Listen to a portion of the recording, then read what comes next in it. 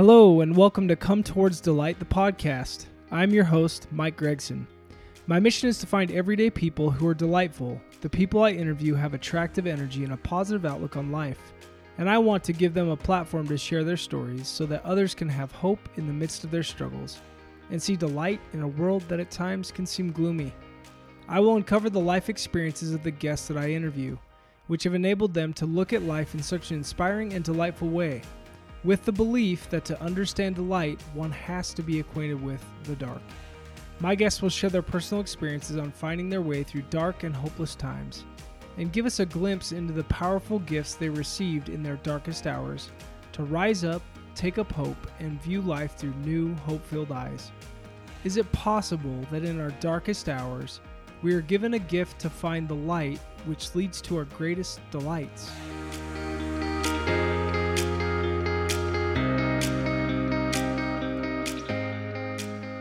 Hello, everybody, and welcome to another episode of Come Towards Delight, the podcast. I am your host, Mike Gregson, and excited to be with you for another episode of Come Towards Delight. Going to be a fun one. I've got a dear friend of mine. I mean, really, since like babysitting days, man, when people that weren't related to us had to chase us around, hold us. Yeah, I moved into the neighborhood when I was 4. So yeah, long time. Yeah, I came in after you a little bit, but no, man. I mean, Adam Hedgepeth, his younger brother Drew is one of my best buddies growing up, and Adam's always been one of those guys that I look to as like the cool cat. And then we'd play ward ball against each other. Basketball, of course, ward ball is Church of Jesus Christ of Latter-day Saints. Ward ball is like, I mean, it's like you're playing for the NBA title in church ball. Yeah. They call it church brawl, right? The brawl that begins the prayer. And we may not have had the most spiritual moments at those times, but right. Epic battles for sure. Yeah, we may have had to have some conversations with our bishop about swearing in the church in the court, but I forget such things. You know, we had a lot of fun. And just that neighborhood, you live 2 streets away from me, and we just grew up with the same group of friends. Mm-hmm. I've enjoyed our friendship throughout our lives. And I'll tell you what's awesome, Adam, and what I'm really excited about tonight. You've been through your share of struggles, and I've seen on the outward appearance, I've seen that you've kind of gone through your thing, and I didn't know exactly what was going on always. And I know you know the same for me, but we got together 2.5 years ago when my wife and I were living in Gilbert, Arizona, and I was working down at a hotel, the Renaissance in Phoenix. We connected, and you live in Arizona. Remind me the city you're in Arizona. Peoria. So if you're down in Arizona, you need a place to toilet paper, reach out to Adam. He'll send you his address, and you can take your kids to practice out on Adam's house. We did not hoard any toilet paper, but I'm willing to share what I have. Yeah, there you go. Bring it to your house though, right? That's the thing. Right. Leave it all. Yeah. Leave it all. It's worth. It's like gold, man. And also, if you have like a 2x4, go ahead and leave that on his lawn as well, because that stuff's like gold these days. Absolutely. But we reconnected, and we got together at the hotel, had lunch, and just to feel your passion and your energy for life. I knew that you'd had a big awakening, if you will, in your life, and come to Jesus moment, whatever you want to call that. There was an awakening, and there's a new image, there's a new person inside your heart, and I could see that very clearly, and I could feel it. And that, like, right when I saw you, I mean, just the smile, the eyes. What I think it was Thomas S. Monson used to say, the eyes are the window to the soul.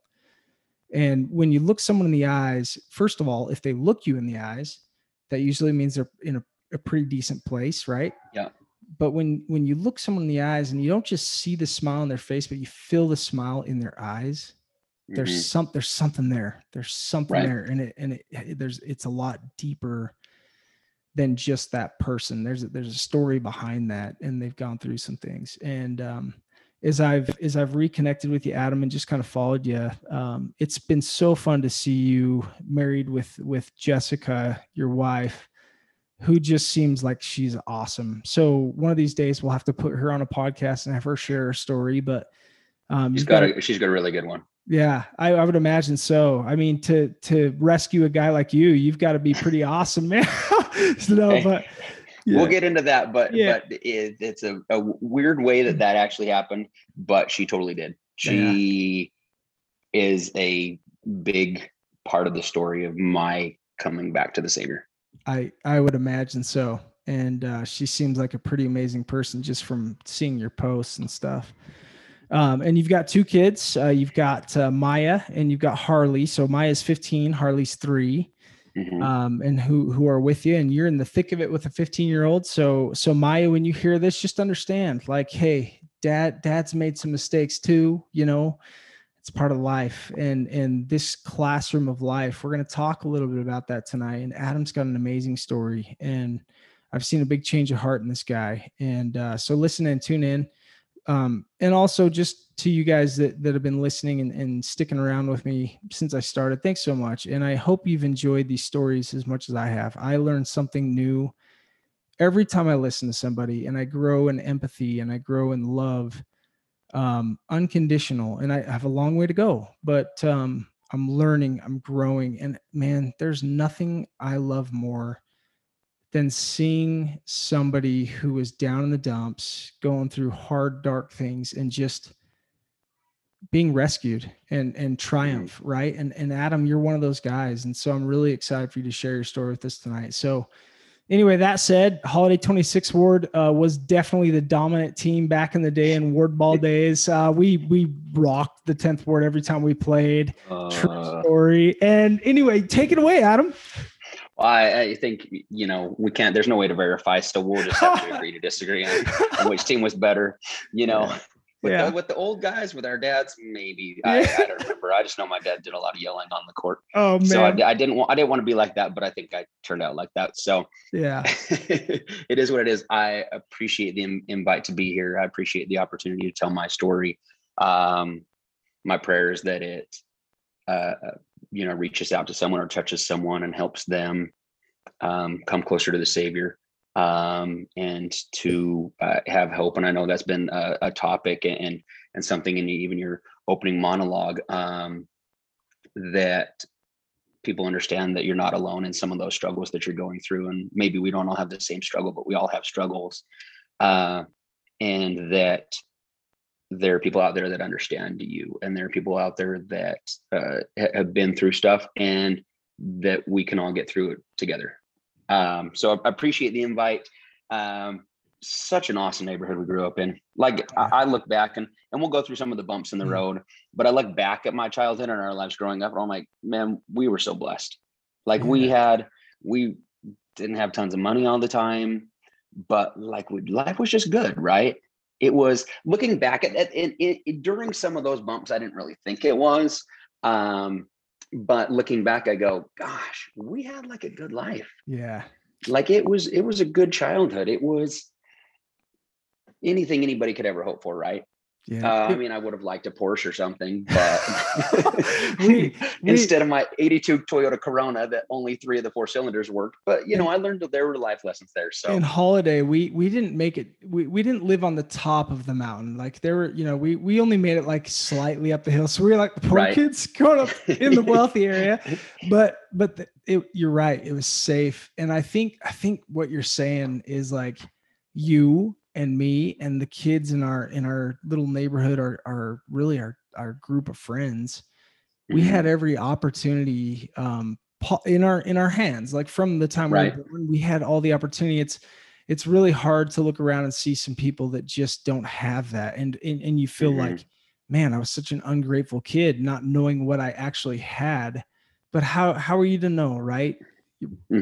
So it's, you look at it and go, gosh, we had a lot, and we had a lot of blessings and every opportunity that we needed, right? Yeah. That we never had a ton extra. We never had a lot, but we always had enough, right? Yeah. And I think that goes back when you my Jess has a thing on the counter that gratitude makes whatever you have enough. Oh, right. Yeah. Or that's paraphrasing because I'm terrible at these things. I like Jess but already, man. Amen to that. It's true. She's awesome. She's fixed me in so many ways. And fixed sounds like a terrible word, but it's just true. Yeah. She taught me to actually be a responsible adult and help me come back to the Savior. So I credit her with a ton of I'll be immature forever. I'm 16 on the inside. Hey, Jesus for forever, but child, that's all you're still working on it, man. You gotta stay there. Right. Yeah. But to talk about, and I know because part of what I hope to do is share maybe some of the bumps in the road and how they affected me, and that there's light at the end of the tunnel. And so, if you don't mind, we'll maybe talk about kind of a little bit of my story and where those bumps happened, and maybe how I reacted to them, and how those kind of set the tone for the rest of my life up to this point. And also some of the things I didn't understand at the time, trials I was going through, and how those have kind of, again, set the path or set the tone for little nuggets and blessings and things that have come to me and been little tender mercies. I know that term is used a lot in my life, that without that trial, I wouldn't have that spiritual moment and moment of connection. So if you don't mind, I'll share some of those. Oh, please. I mean, that's what I want. But I mean, Adam, what you're saying right there, the little trials, like all of a sudden as you grow and you get older, like you're like, dude, those trials are what gave me all the opportunity in my life, right? They've helped me become so much better than I was before. And man, I think maybe in the Christian religion, we talk about how prior to us coming down here to this earth, we like shouted for joy because we were so excited. There's a savior and there's an opportunity to come down here and be in this fallen world. Like, how is that exciting? That sucks, man. That's crazy. But there's a savior. And you mean going through all these trials and imperfections and rough, hard times are going to end up teaching us like how just awesome we are and some of the amazing gifts God's given to us, and honestly, like our talents that he's given us to use while we're here. Right. It's right. Yeah. So let's get moving, man. Let's tell us all about it. Perfect. We won't start in the very beginning because that's kind of boring, and I wasn't old enough to know what some of the things happening in my life, I didn't even know enough to question. So my ultimate goal in life, right, was to be a dad. My dad was an awesome example of what a father should be. He was always there. He played with us. He would drop anything for us, right, to go play catch, whatever it was. He was there. He was present. And so my number one goal in life was to be a dad. If you're a member of the Church of Jesus Christ of Latter-day Saints, you know about patriarchal blessings. And then I was told in there that I would be a dad. And then when I was about 16, went to maybe it was 15, went to go see a doctor with my parents because I wasn't hitting my growth spurt like everybody else was. I was voted the most likely to be the first male soprano on Broadway in my senior year in high school. Are you serious? Oh, for sure. I could hit all the girls' notes and most of the boys' notes. So it was kind of fun because I got to sing with all the cute girls in choir. But I didn't know that. So went because you're a big dude. Like, you're not a small guy, so that's kind of funny. I was 5'8", 135 when I graduated. Now 6'2", and depending on how healthy I'm eating, 235. So yeah. I've gained a lot. I've grown quite a bit since high school. Yeah. But when I was 4, I was diagnosed with leukemia. Went through chemo the first time, had a relapse when I was 7. Went through chemo and radiation. Didn't really understand. And the doctors told that my parents that, the odds of me ever becoming a dad are low. They didn't tell me because they hoped that, I might be that exception to the rule. When I was 16, went and found out that that wasn't going to be possible the normal way. Really? Because of the chemotherapy and the radiation. And so that shook me, right? Yeah. I was like my whole purpose, or my number one goal in life, is to be a dad. And then the whole purpose that we're here is to, replenish the earth. And my patriarchal blessing says I'm going to be a dad. And so when I was told that, I, kind of question, I'm like, how's this possible? Right? How's this going to work out? And that kind of shook my testimony, if you will, not understanding then, being 15, 16 years old, how, the world works and how the Savior works and all of those things. And I oddly enough, I told my parents when I was little that I always wanted to adopt someone, and not politically correct or incorrect. I don't know that I 5 years old, I said, hey, I think someday I'm going to adopt a little black child. And fast forward till now, my oldest is my stepdaughter, but she's half black. And so it's cool. Kind of a, one of those little nuggets or testimony builders cool. From the beginning of my life. And I'll tell you, that's something, man. Like it's a little 5-year-old prophesying. Hold on, wait a second. Adam, I had no idea that like you were told around 15, 16 that you weren't gonna be able to have kids. Like, I had no idea. That's crazy. I cried in the doctor's office, which isn't very manly. Yeah. Well, you were singing like a soprano anyway. So, right. So who cares? I probably sounded like a girl sobbing. But no offense to any ladies. I just had a high pitched voice. It's good to cry like a girl because they cry the best. I'm still a sissy. I'm a total softie for being a decent sized dude. I'm a total softie on the inside, but that's okay. It's a good thing. So moving forward, grew up super shy, was always didn't look people in the eye because I felt like they could see into my soul and I didn't want anyone to see that. So my junior year, I met my best friend, Steve, and then my other best friend, Justin. And so we were like the three amigos, right? We did everything together. We went country dancing and I was too shy to talk to girls. So when a girl that they knew I thought was cute would walk by, they would literally shove me into her so that I would bump her, and I'd apologize at that point. And I was already talking to her, so I might as well ask her if she wants to dance. Yeah. So they broke me out of my shell and they became part of my identity, right? They helped me evolve, right? And so after our senior year, me and Steve were in a car accident, and Steve ended up passing away. And I thought that my life at that point was figured out, and that kind of shook me, right? And then later on that summer, my grandma, who was my other best friend, passed away. And so I spent the next 2 years trying to figure out why Heavenly Father would allow those things to happen to me. Like I wasn't doing all the things I was supposed to do, but I didn't feel like I was really a bad kid. But I couldn't figure out why Heavenly Father, if he loved me, would take my two best friends away in the same summer. Yeah.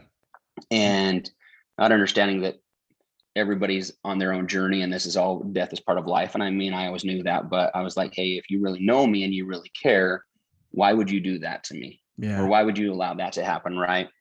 And so I spent the next couple of years always believing in the gospel and having faith and faith in the Savior and our Father in heaven, but a lot of years kind of wandering, right, looking for happiness or looking for fulfillment, going out, doing things I shouldn't be doing. We won't go into details because I don't want my children to ever use that as an excuse of, hey, you did it. So always searching for something to fill that void or to make me happy, right? And not being willing to go back to church per se to allow that healing to happen. Because I was, I was mad, I was angry. Fast forward a few years, and I promise my life is not a sob story, so I'm not. No, hopefully it doesn't come across that way. It's a hard thing. So tell me real quick, how now? Tell me, is that okay? Steve's last name? Pidcock. Pidcock, and he was. You guys were juniors or sophomores? So this is after our senior year, so we were 19. Man. So it was that transitional time. Of life and trying to figure out. Oddly enough, part of that story was we were up by anybody who lives in Utah, especially Davis County. We were up by the Bountiful Temple, and we were four-wheeling. We rolled down a mountain. They said we rolled between 9 and 12 times and about 300 plus feet down the mountain.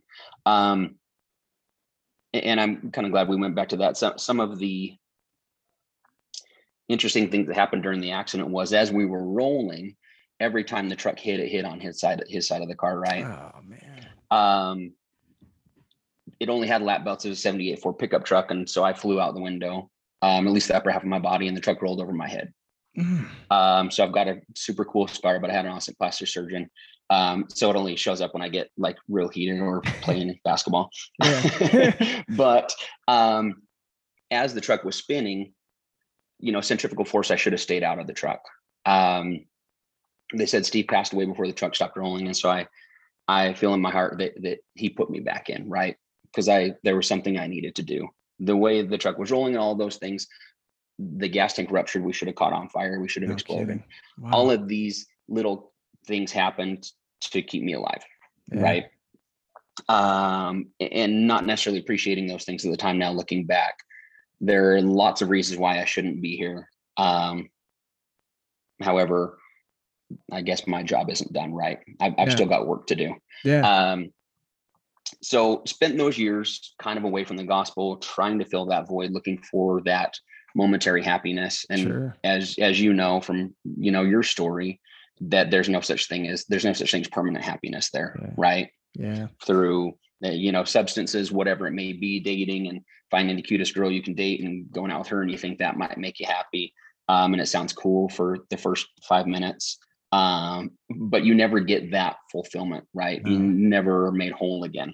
Dude, you're living with a ton of pain right now too. Like you lost your best friend. You were in that accident with him. You now are feeling like you survived, he didn't, and that's sad enough as it is. That's your best friend, but then to his family, right? I'm sure that you were close with his family, or you at least knew them, and like spend every waking second of the day. Yeah, right. And they're like, there's a deep pain subconsciously that you don't even know. And a 19-year-old doesn't know how to process that kind of stuff. I don't care. Right. I don't care if you're the smartest 19-year-old in the world. That's a lot of weight for a 19-year-old. And so as you're going through this period of time trying to find yourself after high school, and you're starting to party, my gosh, there's a lot of pain in Adam Hedgepeth that you're not even aware of. And you're trying to escape that pain.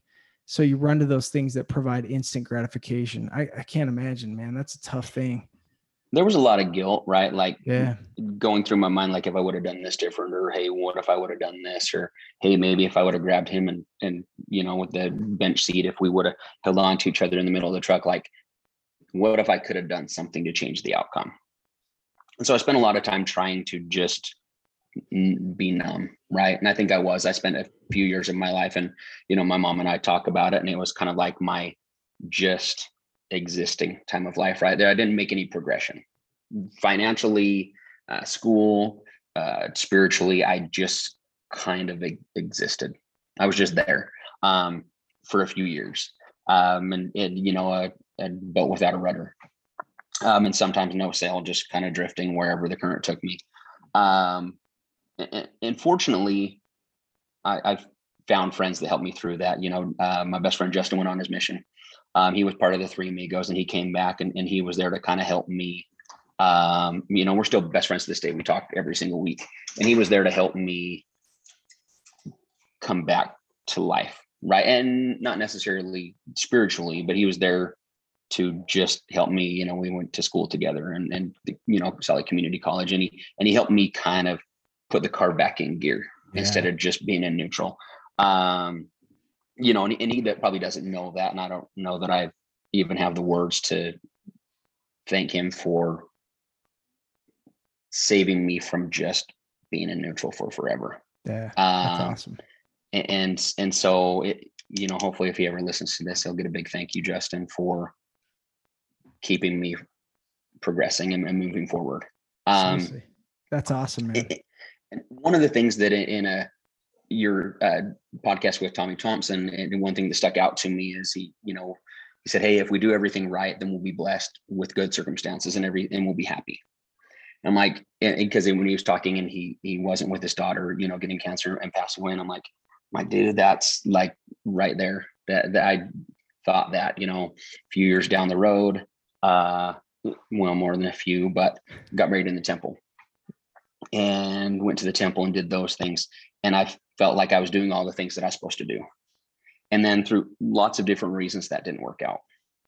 And, and then that shook me. And so there's kind of these moments with not being able to have kids, and then Steve, and then going to the temple and doing what you're supposed to do. And then it doesn't work out. And that kind of shook me and shook my testimony. And shortly after that, I went to the temple a few times, and I was sitting in the temple, and I was going through and those who are not of our faith, we do temple work for those who have passed on, that did not have the opportunity to do that while they were here, to help them progress, in the next life. And I didn't necessarily feel the Spirit in the temple. And I thought to myself the whole time, I'm like, hey, at least I did something good for someone. And it was a Russian gentleman. I couldn't pronounce the name very well. But he was, born 300 years ago. And so I was like, this guy's been waiting for a long time for somebody to do his work. So that's what I got out of it. But I felt like if I couldn't feel the Spirit in the temple, then something was wrong. Yeah. And so I went home, and didn't go back to church. And I made the decision that I believed it, but I just didn't know if I wanted to do it. Right. And I kind of felt like maybe there's so many other people in this world that maybe God forgot me. Yeah. Right. Or that there are people asking for all of these different things and blessings, and the things that I needed maybe weren't that important. Right. Yeah. And I think maybe we all feel that way with our parents sometimes, when there's the squeaky wheel gets the grease, right, or gets the oil. And, especially if their parents, or they have children with issues, whether it be substance abuse or whether it be physical or mental or developmental, their other children maybe feel like they're forgotten sometimes. Yeah. And that's how I felt. I was like, throw me a bone, like help, I'm drowning.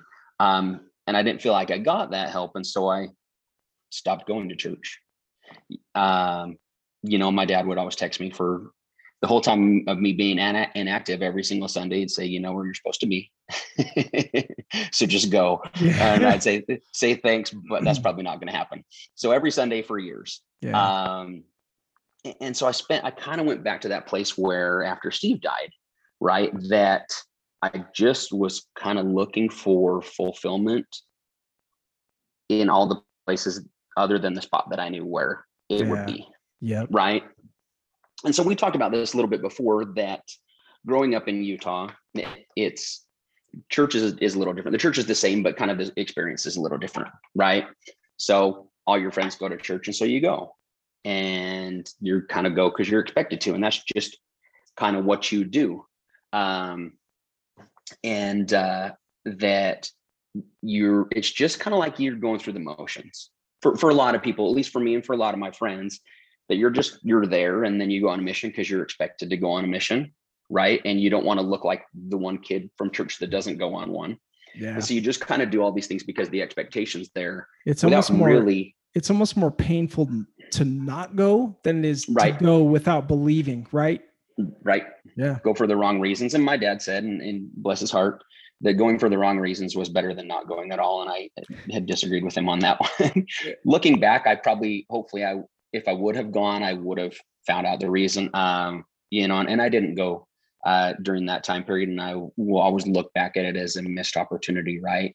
Because now I see a lot of the, youth from church that I was an advisor for 5 years.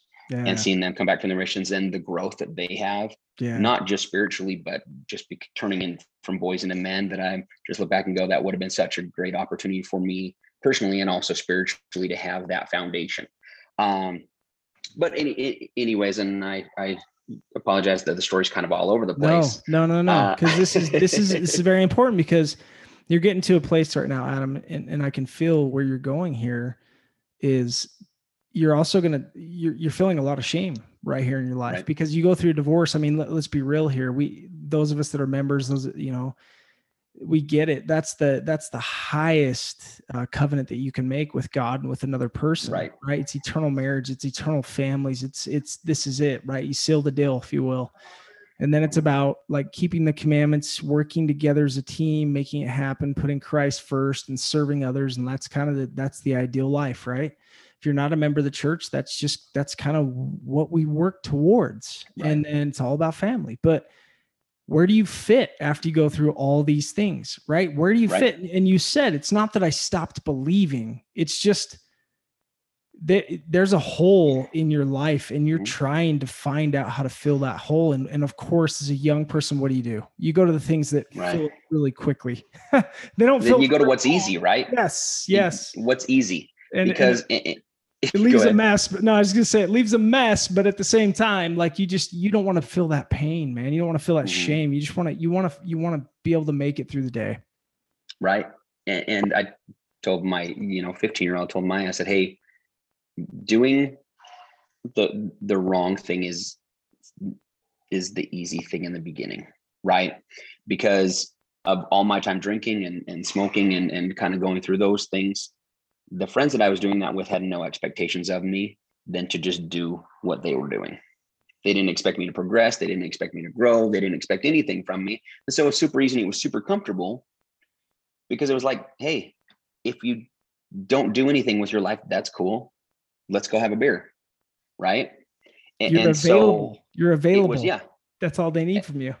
And I learned as soon as I stopped doing those things that they didn't want to be my friend anymore. Yeah. So it was a interesting thing. And so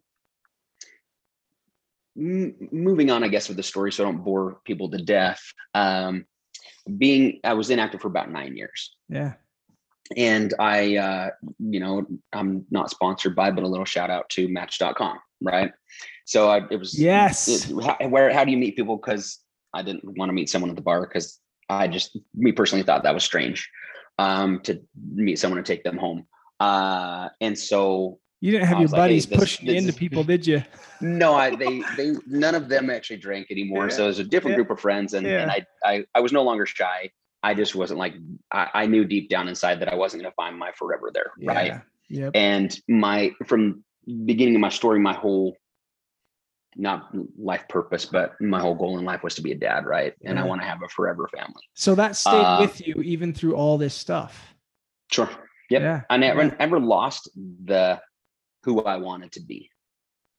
I didn't always do stuff to help me get there. Sure. I did a lot of things to pull me further away from where I wanted to be, but I never lost what I really wanted. I just felt like it was too hard. Right. Yeah. Like, why work so hard? And at the time, my mindset was, why work so hard keeping the commandments when I don't have control of the outcome, right? Like I can do everything I'm supposed to be doing and do everything right. And life still could crap on you, right? Yeah. Like it could still fail miserably.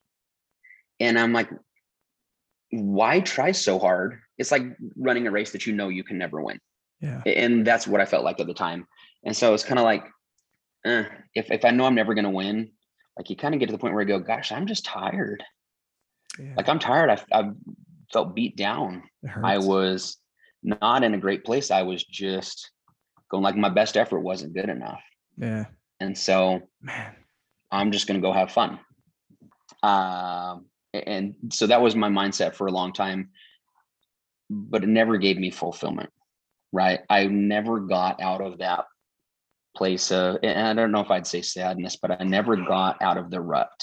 Yeah. Right. I never progressed. I never got closer to the Savior. I didn't get really closer to my family, per se. I didn't ever get back out of neutral.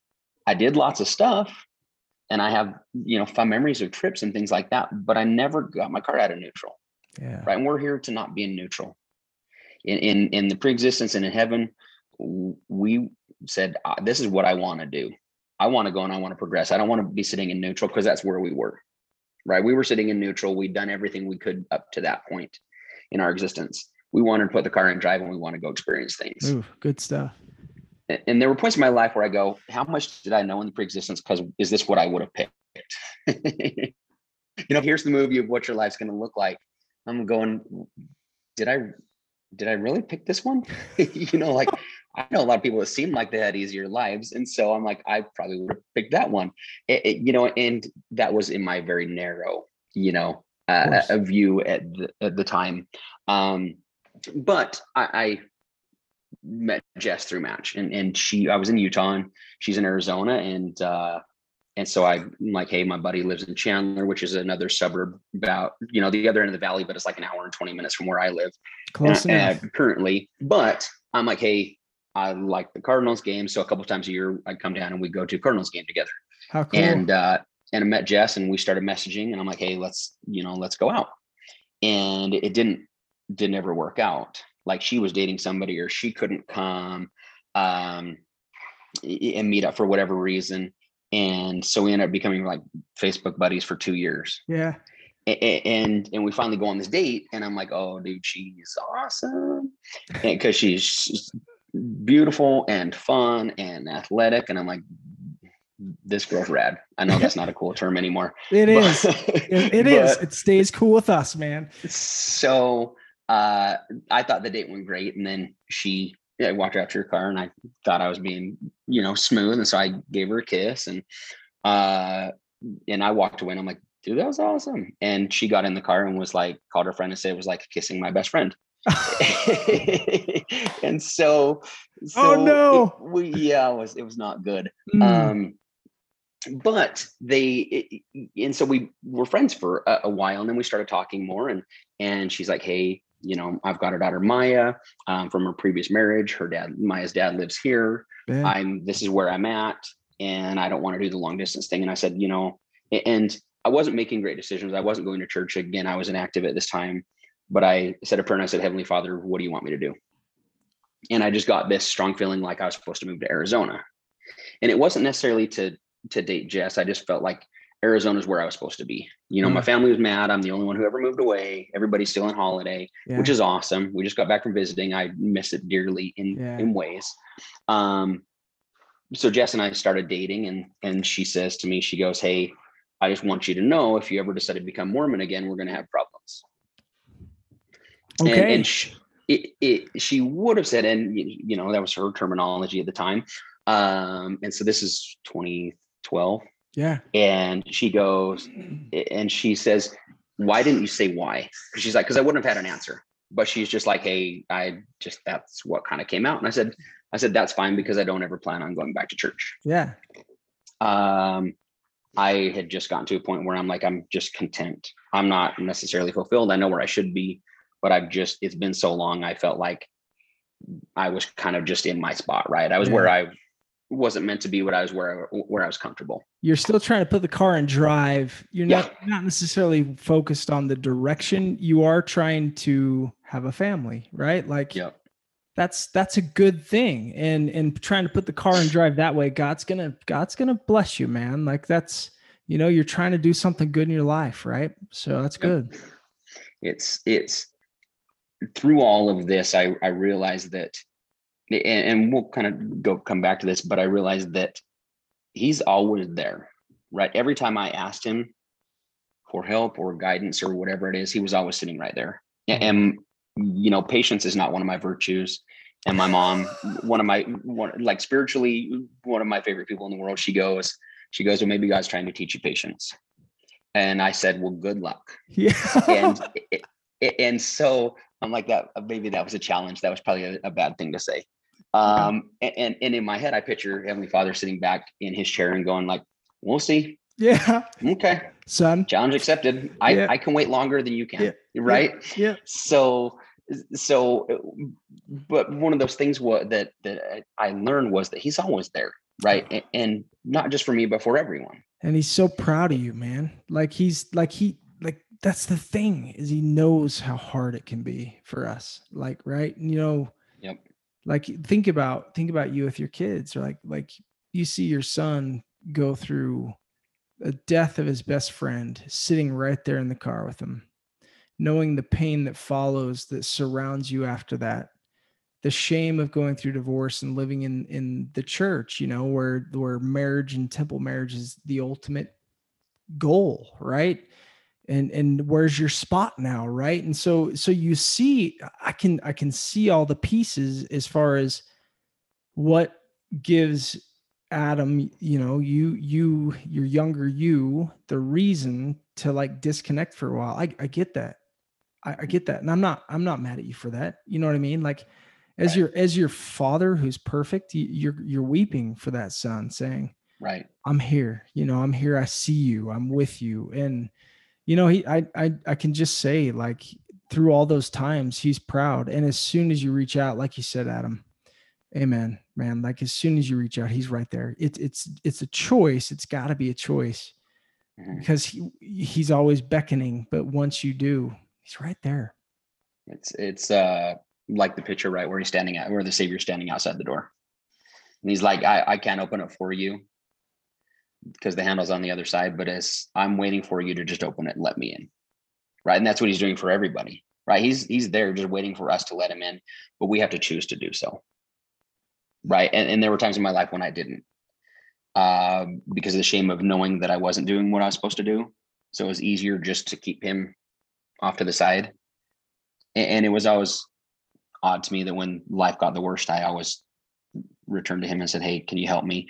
And feeling shame for being like, hey, I know I don't deserve it, or at least in my mind, I didn't deserve it, but I need your help. Yeah. Right. And I guess I was going to say, we talk about this later, but it took me until I became a dad to understand that and understand the Savior's love for us and our Father in heaven's love for us. Right. I always pictured Heavenly Father and God on this until I became a dad on this big throne, right? And this in heaven and this big, huge white throne and this, white marble floors or whatever you want to call it, or the clouds. And, for lack of a better word, like Judge Joe Brown, right? He's sitting up there with the gavel and he's like, okay, let's talk about your life. This is probably going to be ugly. Yeah. Right. Yeah. Like, I'm not going to send you to the worst place, but let's be honest here. You didn't do very many good things, or you made so many bad choices that you knew were wrong and you just made them anyways, because that's your personality. You weighed out all the options and what the consequences were, and you still made the wrong choice. And so I had this picture of Heavenly Father. I'm like being on the judgment seat. Right. And then I become a dad, and knowing his relationship with us and the love he has for us is more than I could ever fathom and more than we have for our children. But, you having kids, I'm sure you can feel the same way, that once I became a dad, I realized that he feels like us, like I do about my children. And there's nothing that my children could ever do that would make me not love them or make me stop loving them. And there's no matter where they were in their life or whatever they did that, or had done up to that point, that if they said, Dad, help me, that I wouldn't drop everything to go and take care of them and be there for them. Everything. And I didn't realize that about him until I became a dad. And I was like, and it kind of hit me. It was one of those wake up moments, right? Where I go like, whoa, wow, that changed my narrative, right? It changed the way I prayed. It changed the way I thought about our Father in heaven, and it changed the way I thought about our Savior and our older brother. Knowing the love that they have for us is more than I could even fathom, and more than I have for my children. But all of this is kind of building up to the story of my coming back to the Savior. And so Jess and I got married in 2014. And it was awesome. It was a great time, and got married in our friend's backyard. And it was a really special moment in my life. I just, at that point, had gotten a new daughter. She was 6 at the time, So cool. Maybe 7, or not quite 7 yet. And I thought, life was pretty good. Like, hey, I made it. That's my goal. I'm a dad. It wasn't necessarily how I thought it was going to happen, but Heavenly Father had a plan for me, right? Heavenly Father knew my heart's desires, and we'll kind of get to your heart's desires and Heavenly Father here in a minute, but that the things that I thought my life was supposed to turn out to be or turn into was happening, right? Yep. And so all these things happened in my life that I was like, okay, obviously this stuff that I had felt in my heart, and the things that I felt like I was supposed to do, and promises that I've been given, because of covenants that we make. Like, I felt like, hey, none of these things were turning out. Like, it wasn't working out how I thought it was going to. No way. And in my, no, right? Hold up. That never happens to anybody. I love hearing that out of people's mouths. Yeah. So my plans just weren't working out. Right. Had to look elsewhere. And it comes back to and we talked about this before, that listening to all your podcasts, I'm like, we're different characters, and the setting's different, and maybe the time frame's different, the timing of the movie, but we're like all literally having the same story. We're all having the same story. Again, setting's different, scenarios are slightly different, characters are different, but we're all on the same journey, right? We're born, we're here to learn. We have hard times, we learn from those things, hopefully, and then we grow from them, and eventually we come closer to the Savior and a desire to be like him, right? Yeah. And so we're all we all feel like that no one understands, or no one knows where we're coming from, or no one can possibly be where we are. Why me? But the reality is why did I get stuck with this crap? Of all the people, and I had anger things. I'm like, there are lots of people out there that have no business having children in my mind at the time, right? That, giving them up, they're left on doorsteps, or at the fire station, whatever it may be. I'm like, gosh, Heavenly Father, I'd be such a good dad, or at least I'd do my best to be. And it's what I want more than anything in my life. How come that's the thing you had to take from me, right? How come I didn't get that? And so there was some anger at the time, and come to find out, Heavenly Father sitting there with his patience and saying, hey, I can wait, just trust me, right? And there are some trust me moments that we'll talk about in what I call my conversion story. It took me until I was a grown man to be converted, even though I grew up in the church. And so we had a good friend or someone that we met that Jess had known from the gym. Uh-huh. And we'll just say Margie. I don't have her permission to give her whole name, but she's that person that when you talk about in some of your podcasts that just glows. Yeah, that's her. She does. And anybody that's around Peoria, Arizona, that hears the name Margie and glow will know exactly what I'm talking about. Yeah. She has this light about her that it just spreads to everyone. And you see her no matter how far away she is, and it makes you smile and you feel happy, right? You feel joy. Yeah. And so she, their daughter played city, volleyball, and so did ours. And we were kind of crossing paths there. They were going into a game and we were heading out, and Margie says, hey, how are you? Caught up with Jess. And she invited us to the trunk or treat for the ward here. Yeah. And so we went to that, and it was cool. And it was a really good time. And, I thought, hey, that was great. It didn't really necessarily mean a whole lot to me. I was like, hey, great, cool. This is an awesome place. And we met some friends, and people were really nice. Of course they would be. And then we kind of went on our way, and then she had kept in touch with Jessica, and she said, hey, do you guys want to go to the Phoenix Temple Open House? How cool. And at this moment, I'm like, oh, great. and I loved it, but I knew I'd feel the spirit there, right?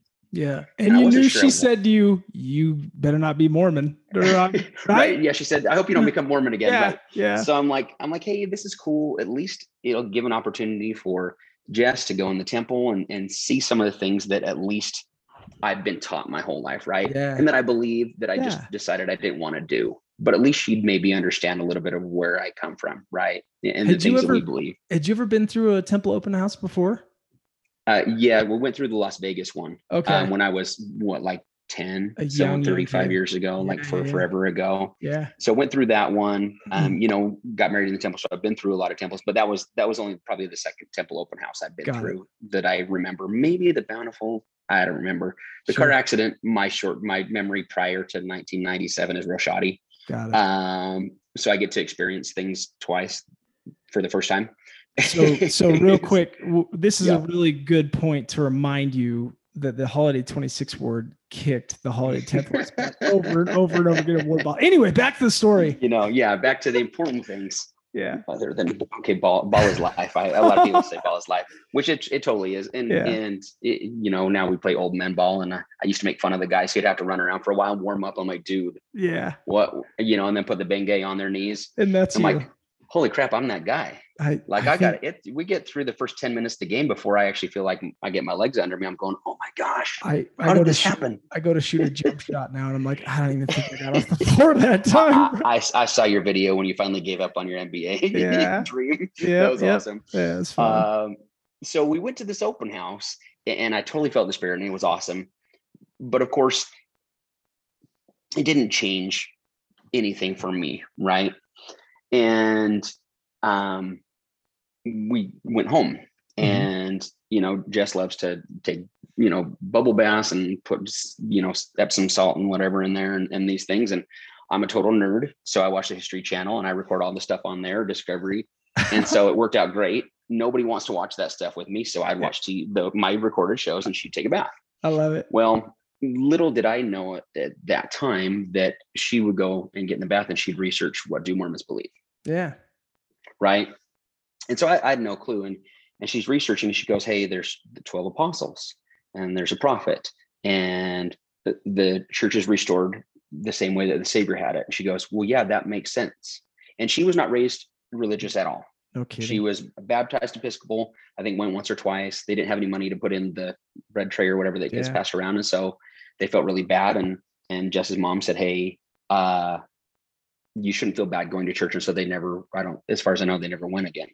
And so she had really zero religious background, other than there were some cute boys and her friend who was a member of the church in the ward. And so she went a couple of times to hang out with the cute boys. So she knew nothing of our beliefs, but she's like, hey, what do Mormons believe in? So she's like, hey, family's forever, and family's the focal point, and all of these things that rang true to her, as we know her spirit, and even though she didn't know at the time that that's what it was, right? And so she's feeling the spirit and like, hey, this sounds right to me. It's familiar. And so one night she was in the tub, and she said her first prayer ever. And this is why I say she has a really cool story. She said, Heavenly Father, tell me what I'm supposed to do. And the next day, the elders knock on our door. So the missionaries knock on our door. Mm-hmm. And she answers the door, and she goes, babe. And I'm like, this is awkward. Right. Because literally she told me, don't become Mormon. Yeah. And we'd never really talked about church too much, other than she said, if you ever want to go, I guess you can go with some other people in the neighborhood that we know that were active friends. And they said, hey, we'd like to come visit with you and share a message. Can we? Or would that be okay? And she said, yes. Yeah.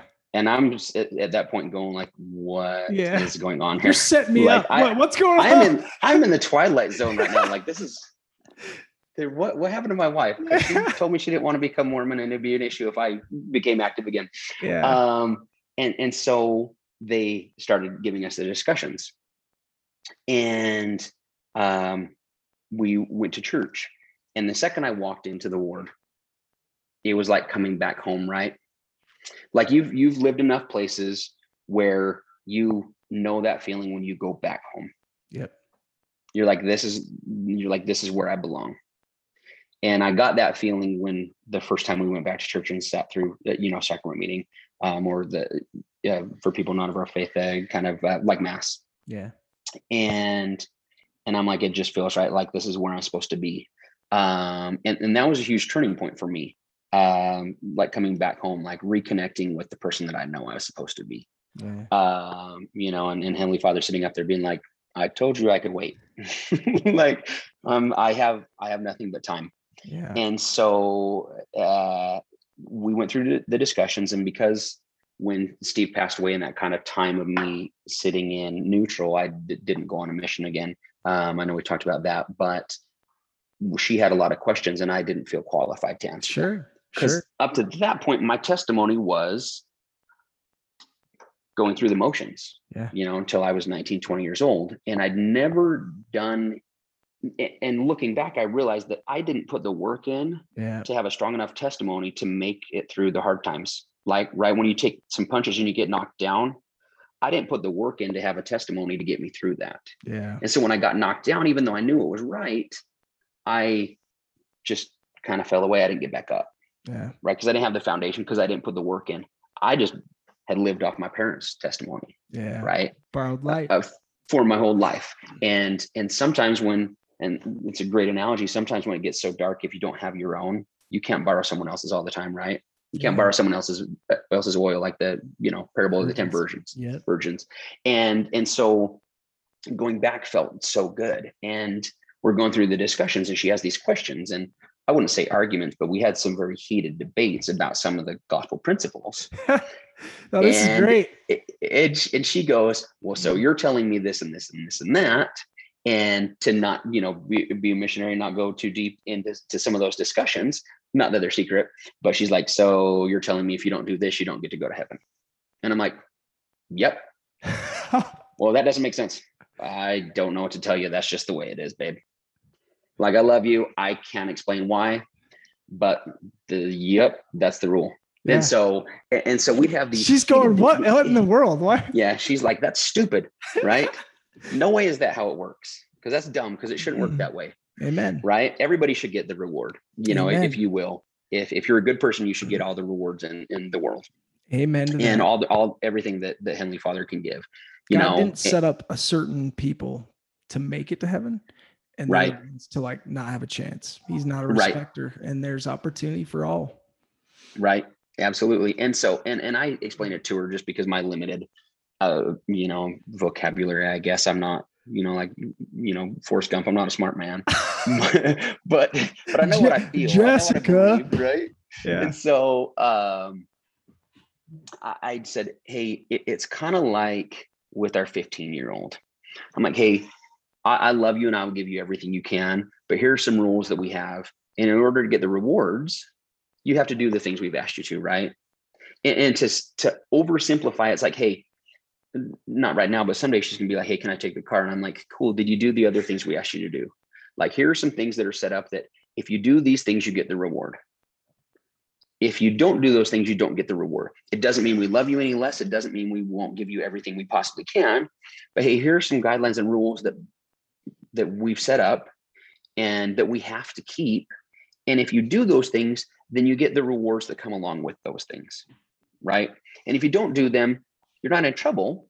You just don't get the reward, right? It's like potty training my daughter that's been better than I thought it would be. I'm like, hey, you go pee in the potty, you get to put a sticker on sticker board. Well, she's like, well, I want to put a sticker on. I'm like, but you can't because you didn't go pee. And so that's oversimplifies it, but it's like there are rewards that we've been promised if we keep the commitments that we've made, right? And so we kind of talked about that. I'm like, well, you can't get the reward if you don't keep your part of the bargain, if you will, or part of the deal. And so we had some really struggles with that. And the missionaries would come over and they say, hey, this is not the next lesson, but the Spirit told us this is the one we're supposed to teach you. Yeah. And every single time it was on whatever we've been having that discussion about, right? And she's like, are you calling them? And I'm like, babe, I promise I'm not. You're texting them. Because I wasn't, right? And so all of these things, again, looking back, are little spiritual moments or those tender mercies that built my testimony. And we all know through scriptures, the Bible, Book of Mormon, all of these things, that very, very rarely is anybody converted by a big major thing, right? Look at Laman and Lemuel, look at pick whoever you want, and saw angels and all these things, and they weren't converted. It's small little things over time, build that foundation, build that base. And so all, and the car accident and saving me when scientifically I shouldn't be here, that didn't convert me, right? Yeah. Little tidbits of knowledge and information of spiritual moments built my testimony. And so we ended up right before the baptism, all kind of heck broke loose in some aspects of our life. And it was kind of like Satan did everything he could to not let us get baptized. Yeah. And during kind of this, progress, I talked to my bishop, and he's one of my spiritual, like the giants, right? Like I called him before and I said, hey, we still go to lunch once a month, even though he's not the bishop anymore. And I just said, hey, would you do me a solid and say a prayer that this goes well and I say something smart that helps someone? And he said, of course I will, and talking to him, he said, hey, I feel like you need a calling. And I said, me too. I'd love to work with the young men, because I had such good experiences with the young men advisors that I did. He's like, I think that'd be perfect for you. So started doing that. And then he said, hey, where are you at spiritually? And we start talking to that. And I said, I'd like start wearing my garments again. Right. That's cool. And some of those covenants and, not to go into too deep of those things, but he said, I think you should. Yeah. Right. And through this process of becoming active again, I said, I'd really like to baptize my girls. I'd like to be the one to do it. And he said, I think you should too. Let's do what we need to do to get you there. So cool. And so my mission, even though it wasn't what I expected it to be, if you will, still happened. No, right. Totally. And so totally, man. So still happening. March, yeah. Oh yeah. It's not over. It's lifelong. Right. And so March 7th of 2015, got to baptize both girls. And that was, one of those, another spiritual moment for me that built my foundation of my testimony. Right. And so we're sitting there and we go, hey, just said, hey, I don't want to have any more kids. And I said, that's cool, because I can't. So that's great. I got an easy answer for you. Yeah, me too. That's perfect. Golden. You could not have picked a better guy to say that to, right? Because it's just it's not possible. It's not going to happen. My doctor told me when I was little, he said, I would never say never, but if I was going to say never to someone, you'd be the someone I'd say never to. Yeah. Right. And so 4 years ago, she goes, maybe a little more than 4 years ago, she goes, hey, do you want to try and have a baby? Do you think we should have one more? And I said, yeah, like we should. And so we, we're praying and fasting and how do we do all this thing? And thank heavens for modern science. We found a way. And so we kind of fasted and prayed and we got our answer that, yes, this is what we're supposed to do. And so we go through this, and we're not young, we're in our 40s. And so we went to the fertility clinic and they said, hey, let's see where you're at. And let's see how many eggs you have or follicles, or not to go into all the science. I learned a lot. Yeah. Through all this process. Yeah. Science class at 40. The way a woman's anatomy works. But they did the ultrasound and all these things. And they said, hey, we've never seen someone, in their early 40s have this many, follicles that could become eggs. Right. Wow. And then we got her ready and went through the whole process and did the egg harvest. And they said, hey, we've never harvested this many eggs. Like Jessica was literally like the world record setter for where she was at in life. Wow. And so we went through the, fertilizing of the eggs process. And they said, hey, we've never had this many fertilize. Yeah. And then we've never had this many become an embryo and then go to blast and start growing cells. And so that they could be a viable, option. Wow. And so in my mind, I'm like, hey, we're set. This is going to happen. Maybe we'll have one, maybe we'll have two. I don't know. Let's throw 3 in there. Right. Not 3. She would have killed me, but I'm like, hey, let's have twins. We've got so at the end of the day, we had 5 embryos that were, viable options. No kidding. And we sent them to go get the genetic testing. Sure. And they all came back non-viable. And so my heart sank, because I had said my prayers, and Jess and I had said my prayers, and I got this answer, this is what you're supposed to do. 100%, this is what's supposed to happen for you. And when we got that news, it shook me. I was like, Heavenly Father, how do you give me the answer of this is what you're supposed to do, and this is how it's supposed to happen, and this is what's supposed to be part of your life? There's someone in heaven waiting for you, and they're supposed to be part of your family. And how do I get that answer and then have it not work out? Yeah, like you lied to me. Yeah, what's the deal? There is, and I didn't get to the point where it's not again, because I'd gotten to the point where my testimony was stronger than that. Yep. But I still it had that hurt. Yeah, you still have the questions, man. That's okay, And Jess goes, I didn't get the same answer. Jessica didn't get the same answer I got from our prayers, right? She got the answer, give it a try, and if it works out, great. And if it doesn't, that's okay. Yeah. You've still got an awesome daughter. Yeah. And to me, I was going, this is a little aha moment where our Father in heaven knows us so well. He knew where we were, and he knew where we were supposed to be, but he knew she needed a different answer than I needed, or a different variation of the same answer to get us to the same point. Yeah. Right. Yep. And so he knows the way my mind works and he knows the way she works. And he knows us that intimately that he knew what he needed to tell her to get her where she needed to be. And he knew what he needed to tell me. Yeah, that's good. And so we, conference was coming up and it was the priesthood session. And, we're told as members, it said, hey, go with a question. Go with the question and you'll get an answer, right? That's what we're told all the time. Yeah. And so I'm like, bang, okay, I've got a good one. I have a question for you. And so I'm sitting there during priesthood and I'd said my prayers, I was fasting, and I'm like, I want to understand your will. Yeah. Right. Like why? I want to know why. Yeah. Like I want to at least have something to give me that comfort of a for sure answer. And then it's doesn't work out. Yeah. And so I'm sitting there and it's getting close to the end and I'm kind of getting frustrated with Heavenly Father being like, I'm here, I'm waiting. And I'm sitting there the whole time thinking this, and that was very arrogant of me and I shouldn't have. I'm still working on some of those things, but I'm like, hey, I was told if I come with a question and if I fast and I do these things, I will get an answer to my prayer. Yeah. And so I'm sitting there like going like any time, like, please, I did what I was told. Right.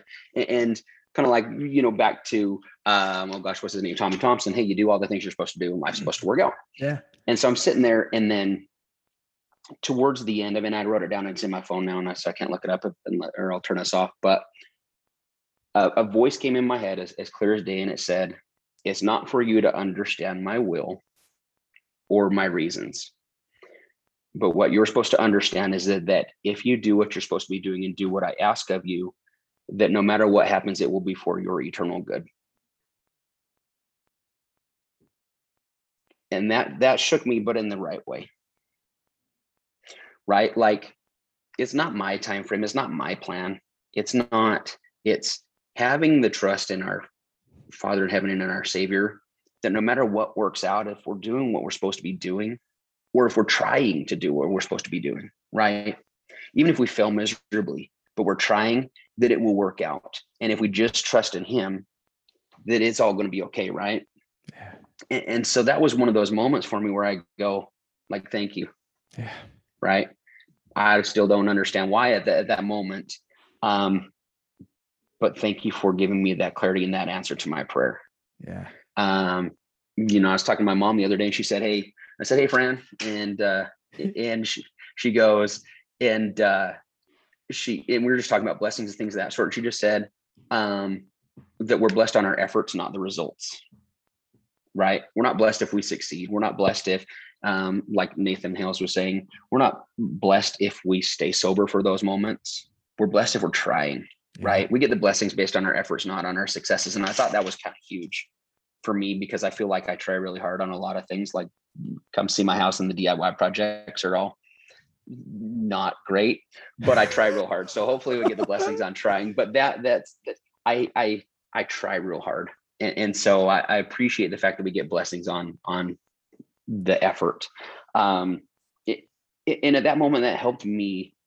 It helped heal some of that pain, right? I didn't have to go looking for other things. I didn't have to go out and drink or smoke or do whatever it was to, or go buy myself a new car or whatever it may be. I didn't have to fill that void or that hurt. Yeah. Because I'd gotten that answer from, Heavenly Father and made that kind of connection with him, became closer to him through that trial, and being humble enough to accept the answer he gave me, even though it wasn't necessarily the one I was looking for. I love that, man. It's, and it's like, well, okay. From an outsider looking in, that hasn't ever been where you're at right now. You'd say, yeah, well, you didn't get what you want. And so like, you got to keep working for it. You can't give up, you can't quit. But like, you're kind of left with bitterness, right? Like that's right. Like a frustrating thing, but there is nothing better, nothing more powerful in like the most peaceful way, than coming to the understanding of exactly what you said, that trust that like, we don't have to have all the answers. We don't have to have everything in our minds the way that we think it should go, lining up perfectly for us to be happy. Right. The greatest happiness we can have is understanding that God's got it. He's got it. Like he's got us. Accepting his love, accepting his incredible care for us and concern for us, and just releasing all of that anxiety of the rat race and the fact that you have to have A to feel good about whatever. Right. Because it doesn't ever work. That stuff never works. But when we can finally say, I can let it go, and I can let him, and I can just connect with him. You know, I've thought so much about this lately, Adam, and I'm going to kind of go off on a tangent here, and then I want to come back to you to we'll kind of wrap it up and ask some questions if that's okay. Sure. I've had this thought a lot lately with my personal prayers. I'm not really the guy that's ever been like, hey, you need to ask like all the right questions to get the answers in life that will really change your world and make your world better. I can't say that I believe that about prayer. Right. Do I doubt it? No, I don't doubt it. It's not that I'm saying that, but what I've seen, I trust. Yep. Right. It says in the scriptures, God will give us in that very moment what we should say in our prayers. He'll give that to us in that moment. And I've found myself literally as I got to a place in my life like you did, of just that trust. I trust you. I don't know all the answers, but I trust you. So guide me, lead me, take me to greener pastures, if you will. Right. The words that come out of my mouth in prayer are words of gratitude, words of love, words of thank you, and words of put me where you need me to be, and just help me to be in a place in my life where I can hear your voice when you tell me to act. And when you tell me someone needs to be loved, help me to move. Help me to move in that direction, and help me to see them, because I want to do whatever you want me to do. It's not, I'm looking for this. I'm looking for this.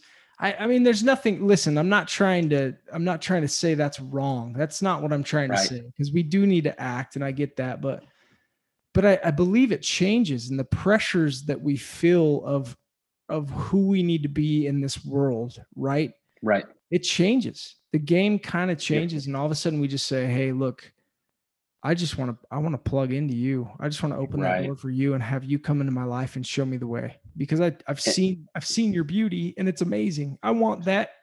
I want my eyes to be yours. Yep. And that's a perfect tangent. Kind of three things from that. One, when the girls decided to accept the invitation to be baptized, right? Jessica said, I don't understand all the things about the gospel, but I do understand how I feel. And that's enough for me. Yes. Right. Yes. And I think that a lot of people are searching and say, hey, I need to know all the answers, right? I need to know all these answers, when oftentimes just knowing how you feel and being willing to accept that is enough of an answer, right? Because that's an answer in and of itself. My bishop, old bishop, who's been released, I was talking to him and I said, hey, I don't feel like I'm as connected to the Savior as I should be, or our Father in heaven.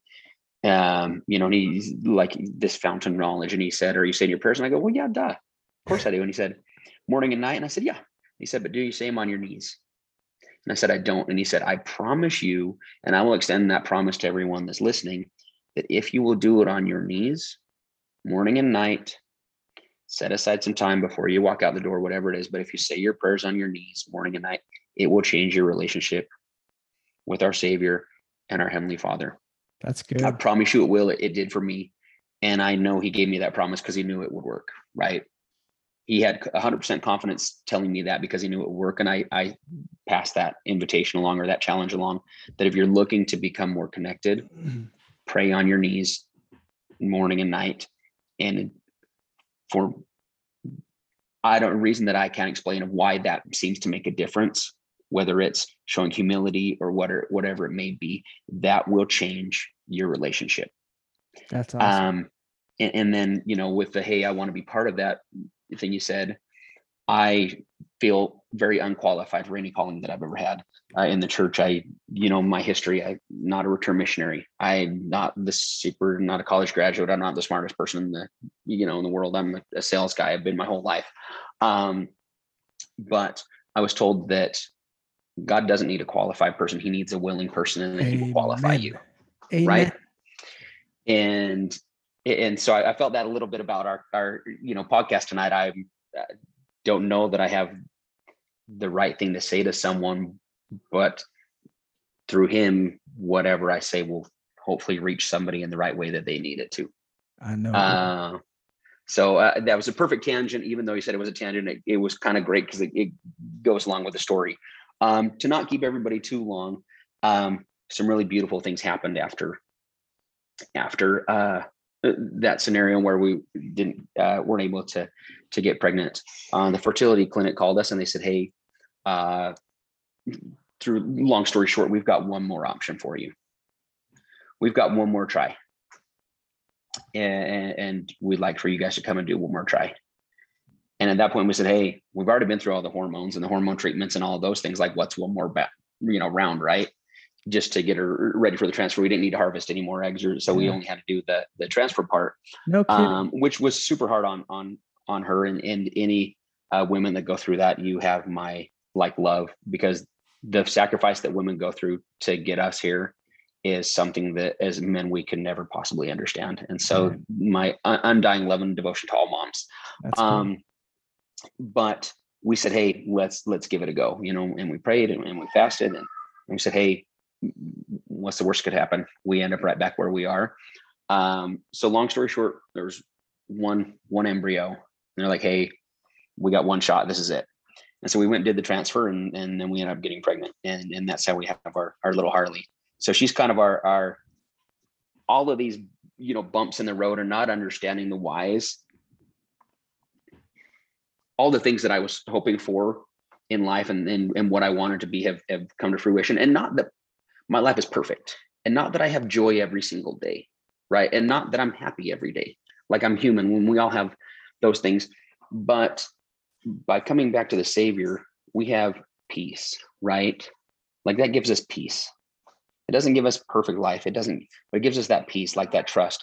Like, things are going to work out. Things will. It might not be on our time frame. It might not be how we thought it would. It might not be in any way that we fathomed. But there's that peace that if we do what we're supposed to do, and I know that I sound like my parents right now. You got some good parents then, man. Peace that you will have in your life by doing those things and accepting him and opening that door for the Savior to come into your life, right? And some of there's so many little blessings that I didn't really notice while I was going through some of the trials in my life. But then I look back and I'm like, gosh, that little thing happened. And then there was this little thing. And through all of those trials and all those times, the Savior was there, right? He was there to comfort me in moments that I didn't ask for him to, but he was there with me. And I look back and I see those things now, but at the moment I felt so alone and I felt like no one understood and there was no one there. And the amazing thing, or one of the many about what the Savior did for us, is that we all think, hey, he suffered for our sins, right? Well, he did that, but he also felt every sorrow that we felt and every shame and every joy and every possible emotion that we could have. And so he's that person that is there for us. And so you're never alone. There's never a point or a place that you'll ever be in your life where there isn't someone who understands where you're coming from, because he was already there, right? He already felt that sadness. So he's there for you, and he can be there for you if you just let him, right? And so there's so many little things in my life that I didn't figure out until I was a semi-old man, that I wish I would have known, but that life can be really, really good. And all of those trials that we're going through are teaching moments for us, right? They're moments for us that put our car in drive and that progression through this life and learning. And anybody who knows, you can't learn something without effort. If something's easy, then you don't learn much from it. And so those trials that you're going through are there as part of our learning process to become like our Father in heaven and like our Savior. And there's lots of stories and cool things that we can talk about some other time, because I know we got a time crunch here, but I hopefully share a message to people out there that there's hope. Yeah.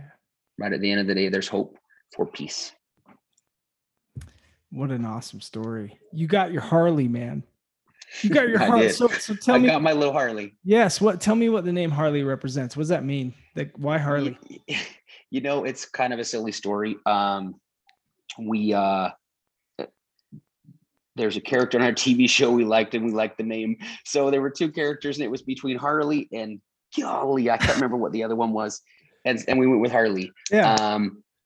We'd actually, in super fast side story, we were contacted by a birth mom, because between Harley and getting pregnant there and the kind of failed attempt before, we decided, hey, we're still meant to, let's try and adopt.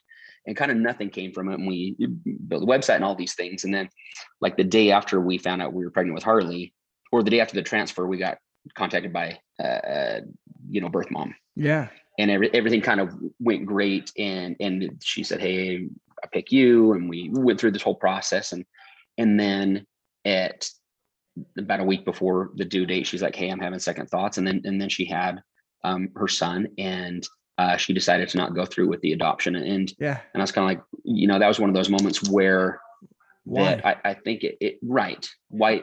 Yeah. But my testimony was there. Like, I'm just looking at Heavenly Father and say, this hurts real bad. Yeah. We're expecting something, but I trust you that whatever's supposed to happen will happen. Right. And that we'll get blessed as long as we do what we're supposed to do. And that ended up being, I think, the right decision for her. And it's worked out, and we still, follow and stay in touch and stuff. And how cool. And so it's been like, there are just lots of things that, even again, when you do what's right, it doesn't mean that you're not going to have hard things. You're not going to have trials. Yeah. But that you have that person there to help you through them and understands where you've been, and that you have that faith and that trust that, and the peace again, that you'll come out the other side. Okay. Yeah. And that's kind of my story, I guess. It's a long-winded. I apologize. No. Like, stop. I mean, you did it. Gosh, that's an amazing, Adam, from the get-go with leukemia for you. I mean, talk about you could have one phenomenal story just talking about this whole thing about getting Harley here and the journey you went on through that, but the pain of losing a best friend, the going through divorce and the pain of that and an eternal marriage and, borrowed light and all that. But what is amazing is he showed up. He always shows up. He's there. I remember in the Book of Mormon, there's a few verses in a chapter that basically talk about a people that lived a long time ago in the Americas and how they were really not living the best lives in the world. And at the end of every verse, it says, and my arm was stretched out still.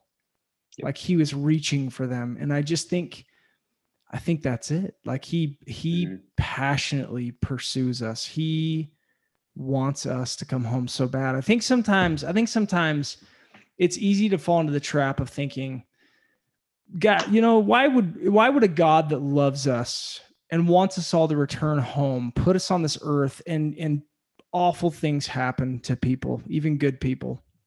Right. Yeah. Like, it's hard. That's a tough pill to swallow. But when you trust in his will, you understand that there is so much more for us after this life. And honestly, like, he's provided the perfect way for us to have that. And it's Jesus Christ. And whether you don't get a chance to live longer than a day, or whether you're taken in your teen years or unfair, like whatever it is, there is a perfect way. Because just like you said, Adam, long story short, what in the end run, long side of things matters that you have a Savior that knows you perfectly, not just knows us as a mass perfectly, because he took sin upon him. And so he understands drinking. He understands Adam. He understands Adam's mindset as Adam goes to take a drink. And the sin is not really the liquid. The sin is being off the path of having your mind, your will in line with God's. It's thinking there's some other way to gaining joy and happiness that might last. That doesn't work. It never does. Yep. He's patient. He's kind. He's loving. He beckons us to come home, and he shows up for us in our darkest moments of our lives. When we are sitting there going, why did you tell me to go through with this? That there was a child for me on the other side of this. I heard you tell me to do this. I have another friend, John Willison, who his example of this was he gave his daughter a blessing and heard very clearly tell her that she would be healed. Mm-hmm. She wasn't healed in the way that he thought. She over time was healed, but like those are hard things to face. But he had a better answer for you. And you knew that going through that trial, you stayed, you didn't go anywhere. And before, in your younger days, what would have happened when you faced that trial? You would have run away. And so now in your mind, in your heart, you know you're not going anywhere. You are firmly planted. You are there. And God doesn't need to know that about you. He already does. You got to know that about yourself. Yep. How cool is that to say, hey, it may have taken me a minute to get there, but it doesn't matter. I got there. Right. And I will stay, and I will trust, and I will gladly give whatever I need to give to God so that he can take me in whatever path he feels is best for me, because he knows the way, you know? Amen. Absolutely. I'm going to share a scripture with you, and I've got like two questions for you. Is that cool? Okay. Absolutely. So when you were talking the whole time, and especially when you kind of landed on that trust, when at the end of conference, after you had lost, after Jessica didn't get pregnant, when like you were breaking all the records, right? Jess is breaking all the records. You weren't breaking any records. Like I know you had. No, I just showed up to the appointments. You're just the other guy. She's breaking all the records. My wife is a rock star. This is amazing. So part of your why was, well, you told me that yes, but also God, like in you not doing this for us, I look like the failure, because she was like, she knocked everything out of the park, right? So right. Anyway, there's a scripture that just kept coming to my mind when you were saying that. So it's Proverbs 3, and it's verse 5 and 6. And most people will know this scripture. It's very popular. It's a great one. But trust in the Lord with all thine heart, and lean not to thine own understanding. In all thy ways acknowledge him, and he shall direct thy paths. I mean, did you write that? Did you write those two verses right there? I think they must have been stuck in there from all those teachers that taught me and didn't know if I was actually listening. Some of it stuck, and I think that's the important thing. And I hope that's the same with my kids, that some of those things that we teach, at least little tidbits little nuggets will stick in there. And I'm sure that's what happened with me. They do. And now you're teaching the young men, and you're an active part of your ward. You're making a difference in people's lives, in your circles, if you will, in Arizona, and God uses us, right? I mean, that's the beauty of it. And so grateful to be a part of it now that I see it so much more clearly in my, I would say wiser years, but I don't know if that's true. I'm older. I'm not wiser. I was going to say, I know who's in charge. I know who. Right. That's if that makes me wise, I'll take it. That's wisdom. Yeah. Yes. Love you, man. Like I'm really Likewise. proud. I'm just, I know that word proud, you have to be careful. I don't care. I'm proud of you, man. Like you're a stud, and your journey's been hard, and I'm sorry you lost your buddy. And I don't remember that, to be honest, quite frank with you. I don't remember that, but you've had a lot of hurdles in your life that could have tripped up anybody. And looking at where you're at today, and reconnecting with you in Arizona, and feeling your passion and your energy for life and love for the Savior, it makes me better. Like I remember walking away that day in Arizona and feeling like, God, man, so glad I know Adam. Like I'm so grateful I know Adam. So, couple questions for you. Yeah. What do you ever have moments in your life where you think you feel Steve close? Sure. Sure. I do. And we didn't talk about this, but um, my big sister Heather passed away in 2008. Um, and I've felt Steve throughout my life. Um, but when we brought Harley home from the hospital, it was probably the first night, and I was sitting on the couch holding her. Whew, and she was looking in the corner of the room, and she had the biggest smile on her face, and she was just staring in the corner of the room. And I felt, and I knew my sister was there. Like she was standing over my shoulder looking down, and Harley was looking at her. And I knew she was, and I knew she was there. And it was this awesome, warm feeling. And I felt Steve throughout my life, but that was probably one of the more recent, kind of poignant moments where we're not that far away from our loved ones, right? That have gone. Like she was there. Harley was smiling at her. Thank heavens babies can't talk because the veil is too thin. And so they tell us a lot of stuff we're not ready to know, or Heavenly Father doesn't want us to know. Yeah. But she was there, just like she were standing behind me right now. Yeah. Like I knew it. Harley knew it. Harley was smiling and laughing and just right in the corner of the room. And it was pretty awesome experience. Clear as day. Old Testament, Malachi, right? I will bind the hearts of the children to their fathers and the fathers of their children. That's God's plan. That's right. God's plan. Sometimes we say that and we worry about how people will feel about it, but it's like, no, man, that's God's plan. Trust God. Don't worry about people that doubt, right? Like, no. Yep. There. Cool. So tell me this. Go back to any kid right now that's struggling, that's got these hurdles in their life. They're kind of in Adam's stage at, like, let's say 15 years old. Mm-hmm. What do you say to a kid that's trying to figure out life, that doesn't have their own light yet, their own oil in their lamp, if you will, and is starting to kind of like be persuaded by some of these instant gratification fixes, if you will, for happiness? Right. What do you say? I would hope that they would do differently than I did, right? Because my mom always said, hey, I hope you learn from my mistakes and don't have to suffer through those same things. I hope that my children and anyone else out there listening, that they can learn from our mistakes, right? And can hopefully listen and understand some of this self-inflicted pain, right? That there's no substance, or there's no situation, or there's no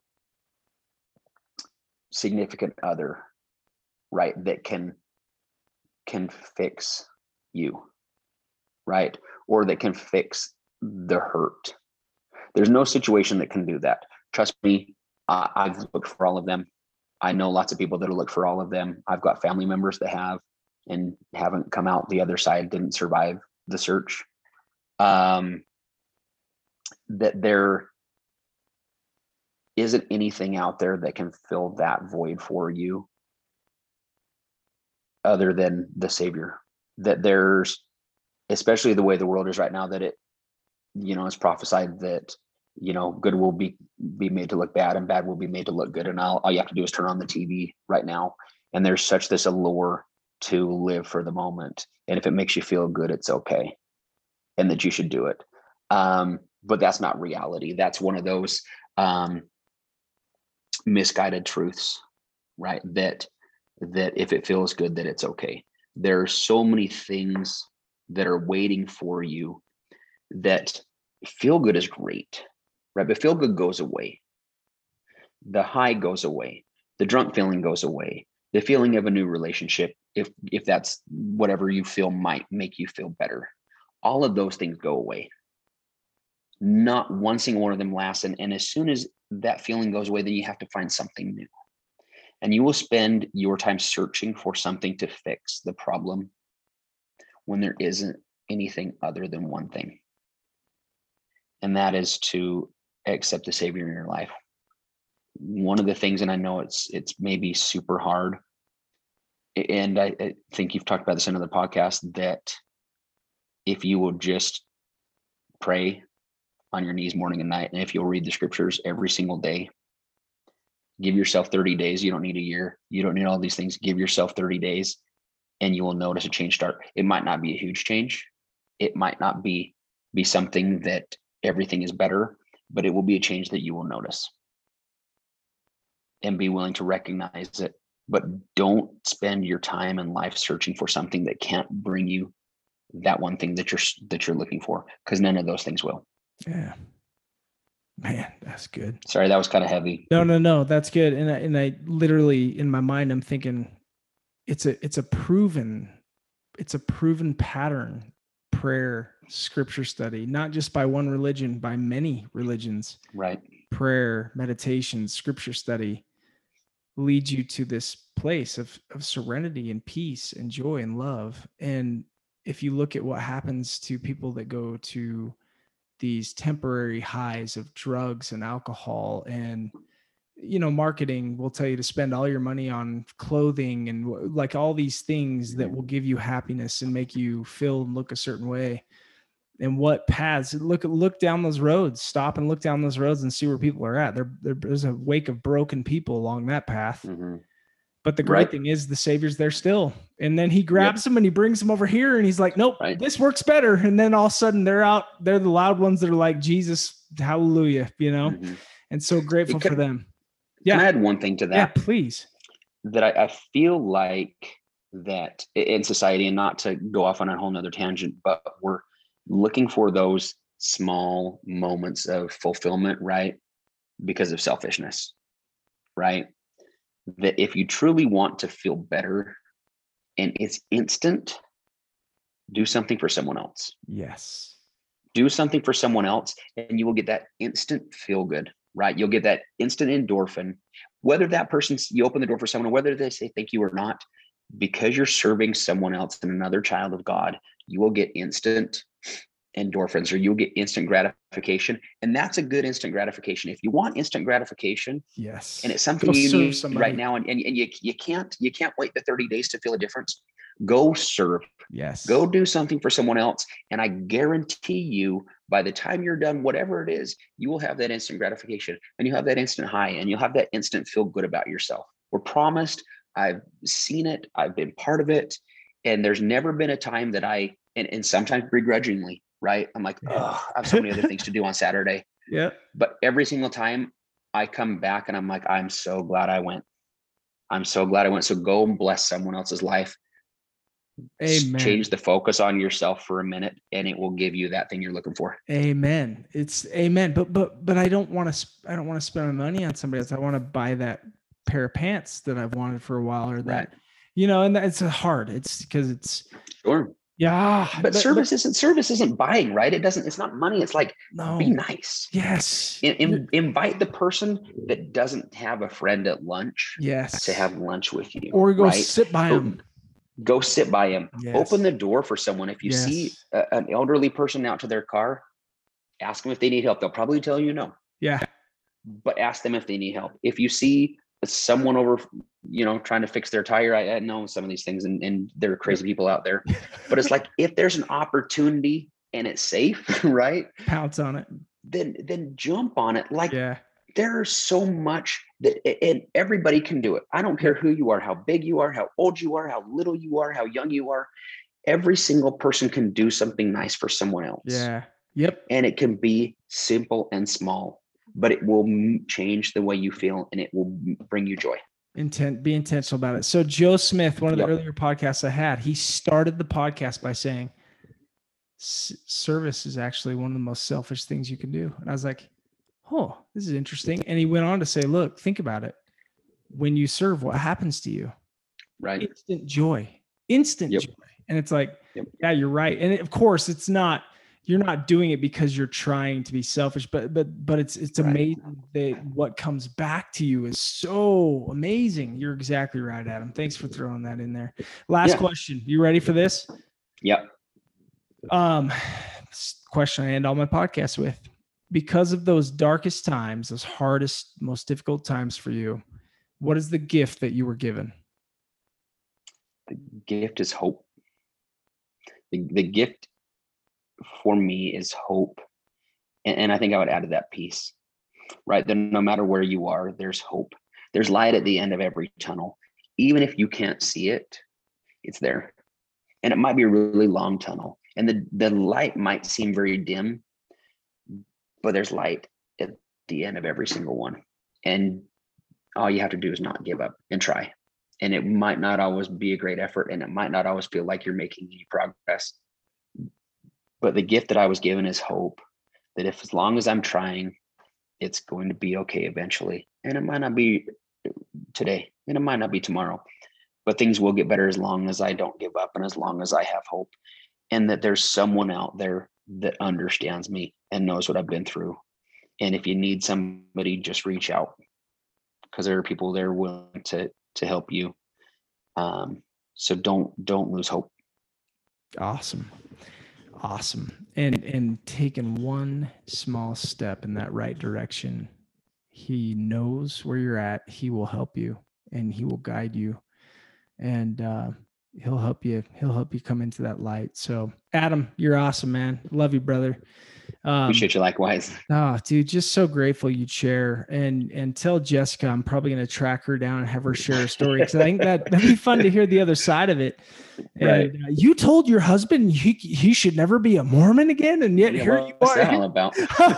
No, I'm proud of you, and you've been through a lot, and you're a great guy. You're doing some amazing things, and you're giving it to God, and that's what's so important. And I know he's, I don't want to pretend like I'm talking for God, because that's ridiculous, but I know he's proud of you, man. You've done some amazing things in your life, and just keep going, keep that energy and light about you. And he'll bless you continually. And thanks for sharing your journey with me, my friend. Absolutely. Love you, man. Love you. Thanks, too, Mike. Brother. Thank you for tuning in to Come Towards Delight, the podcast. I truly hope you enjoyed today's show. I would love to hear your feedback.